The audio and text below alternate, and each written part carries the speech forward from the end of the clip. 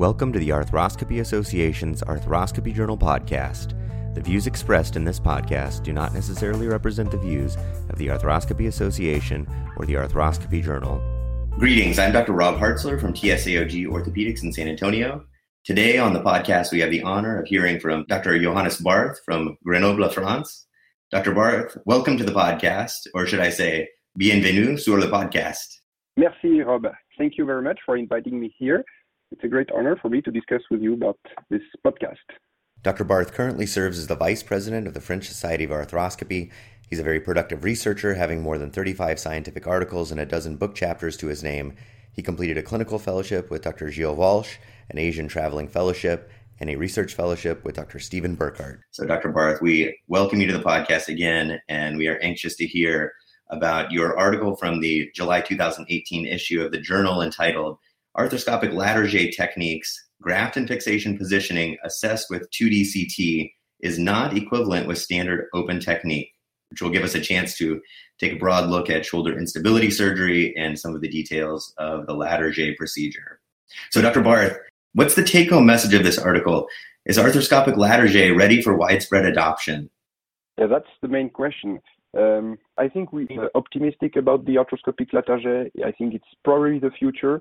I shouldn't say it's probably the future. It is the future, but it is not as easy as we thought. We have analyzed from the past 10 years that some surgeons started arthroscopic Latarjet and came back, which was not the case for the other procedures. So we have to be very cautious with the technique, and we have to probably improve ourselves. Still improve ourselves with the technical steps, the different technical aspects of the procedure. But for sure, it is going to be the future. So we wrote this article with Lionel Neton. We were working for the French Society of Arthroscopy for a symposium under the direction of Gilles Walsh and Laurent Lafosse. And our task with Lionel was to try to see if we place the coracoid bone graft as well with the arthroscopic technique as the open procedure. And you can see that we thought that we did, but actually the placement is statistically significantly different. We don't know the clinical impact on that, but what we showed is that the coracoid bone graft with the arthroscopic technique is significantly more lateral and in the axial plane that for the open procedure. Why do you think that from a technical perspective, it resulted in a more lateral graft? Is there some visualization issue, or is it a technical issue placing the graft? So what we observed is that both arthroscopic technique, the technique as described by Laurent Lafosse with the arthroscrew, or the technique as described by Pascal Bollot with the underbutton, both techniques were significantly more lateral than the open procedure. This is a fact.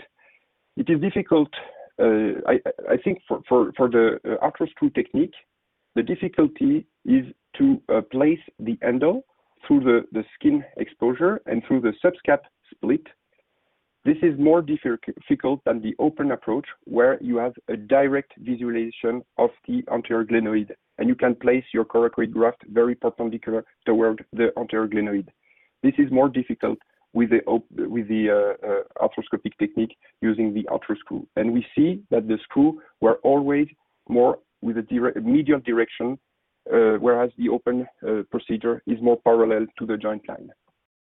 Let's take it just a step back, and let me ask you, in your personal practice, how often are you doing the American style of an isolated arthroscopic Bankart repair for shoulder instability? What percentage of cases in your practice do you estimate? Well, it's approximately less than 10% because I follow the EASY score. We have demonstrated with the French Society of Arthroscopy that with the EASY score greater than 2, the risk of redislocation were too high. So we use the cutoff of 2 points. So you can imagine it's very rare that we can use the isolated arthroscopic Bankart for those patients, only for EASY score inferior to 2 points. And how about arthroscopic Bankart repair with arthroscopic remplissage. Any indication in your practice for that operation? That will sound probably funny for you because I use this technique only for my revision of Latarjet. But whenever I cannot match with an isolated arthroscopic Bankart, then I choose the mini open Latarjet procedure. Why do you think that arthroscopic Bankart repair isn't sufficient? Let's grant that in typical recurrent instability case, arthroscopic Bankart is not sufficient surgery. Is it because there's unrecognized capsular damage? Is the Bankart lesion not the essential lesion? What's your guess about that?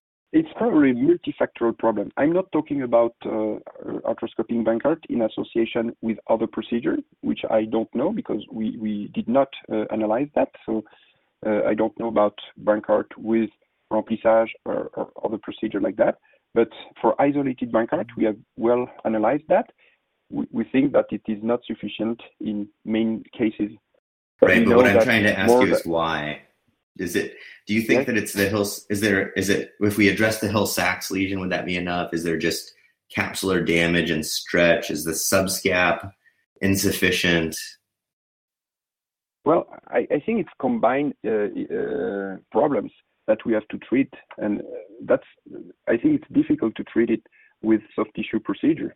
Would you say that you're holding out room that arthroscopic Bankart repair with remplissage may be sufficient treatment for typical recurrent instability patient? But then we need to have evidence with long-term follow-up, but why not? Yes. Right. For me, I think that's the big unanswered question in shoulder instability surgery is, what is it? Latarjet the answer or Bankart plus remplissage? Yes. That's totally true. I agree with that, and I have no answer to give you because I don't have the evidence about that. But I'm very interested by the result of this combined procedure. Yeah, that'll be really interesting to see how that plays out in the next 5 to 10 years, probably. Yes. So for you, the vast majority of instability surgery is mini open Latarjet. Yes. And currently, any indication for you for arthroscopic Latarjet? Are you using that at all in your practice? Well, I used to try the arthroscopic technique as described by Laurent Lafosse, but at that time I was not so happy with the result because the patients were a little bit more painful, a little bit more stiff, and the placement of the coracoid was not as satisfactory as with the mini open approach. So I tried to stop this procedure. But now I'm thinking about doing the arthroscopic Latarjet with the technique as described by Pascal Boileau with the underbutton, which seems to be more reproducible with a completely different technical approach that might be more satisfactory. So you think from the perspective of graft positioning, though, that the endobutton technique is going to win out and be good enough in terms of an appropriate graft position for arthroscopic Latarjet? Yes, that's what we observed. I say we proved that it was slightly more lateral than the open procedure, but we don't know the clinical relevance about that. But what we saw with the underbutton technique, it was the more reliable procedure. What do I say when I say that? That means that the dispersion of the value was the shortest, whereas the arthroscrew technique were very variable from sometimes very too medial and very too lateral. You understand what I mean? The variability of the positioning was less reproducible than the underbutton technique. This is what I'm saying, but I cannot say more than that. Do you have any advice for U.S. surgeons or surgeons who don't have much experience in arthroscopic Latarjet and going about adopting the procedure? That's a very good question, Rob. I think we learned that from the open Latarjet, it was also a very difficult technique. And as from the perspective of the published series, especially coming from North America, where we see so many complications, we see that the technique needs to be learned through a surgeon who really know the technique. We have to transmit the technique by teaching all the different points, all the different pearls of the technique. And we can really reduce the complication rate, as it was shown by Gartzman and Bradley Edwards, who was fellow with Gilles, with a complication rate under 5%. So for open procedure, it's the reality, but I think it's even more true for the arthroscopic technique. I think it's a very, very demanding procedure that needs to be learned with a mentor that will teach all the different pearls of the technique. Once this is done, the surgeon probably has to train on cadaver labs and then progressively start with the technique. But I would probably recommend to do it first with the open approach to perfectly understand the anatomy, because the difference between the other technique, like a rotator cuff repair, Bankert procedure, most of these techniques are all inside the box, so it's an intra-articular procedure. But when you do a Latarjet, it's a outside the box procedure. You have to deal with other anatomy that we are used to do, like the plexus and all those kind of stuff, which are quite difficult to manage with. So I think it's more important to know it perfectly, to do it open first, and then to switch to arthroscopic Latarjet. What do you think is the learning curve? I've heard Pascal Boileau say 50 is the learning curve for arthroscopic Latarjet. Do you think that's accurate, or?